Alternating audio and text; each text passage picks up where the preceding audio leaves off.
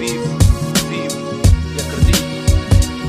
Não me perco, mas quando alguém se perde, é assim que eu vejo. Quando um dread se perde no tempo e no espaço, eu não choro porque ela era mais um soldado falso. Pai e mãe, de vocês eu não me envergonho. Peço desculpa por não ser o filho dos vossos sonhos. Às vezes eu não ouço a vossa voz, ou melhor, eu ouço, mas prefiro obedecer o meu interior. Tenho uma direção, uma intenção, um destino. Assumo que nunca fui tão realista comigo. Modificam-se cenas e os meus temas simplificam-se. Sinto certas coisas que as palavras não explicam. Eu não quero viver disto, eu quero viver por isto. Acho que agora sabes porque é que eu não desisto. As pessoas pensam que um dia eu me tornarei naquilo que eu menos curto e que eu mais critiquei. Tenho os pés bem assentos no chão para o movimento. Se eles veem preto e branco, então eu vejo cinzento. Esta é a minha realidade, esta é a minha realidade. Assumo, esta é a minha realidade, esta é a minha realidade.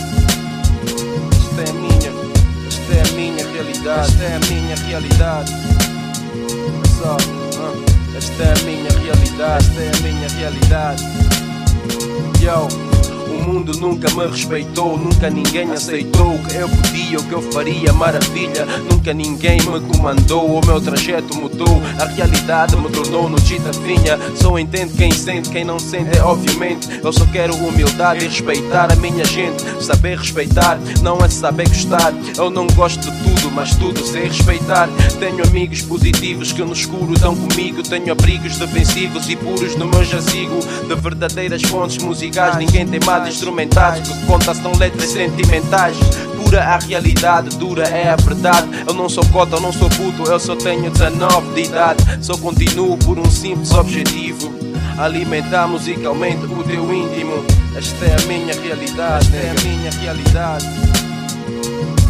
É tudo, esta é a minha realidade, esta é a minha realidade.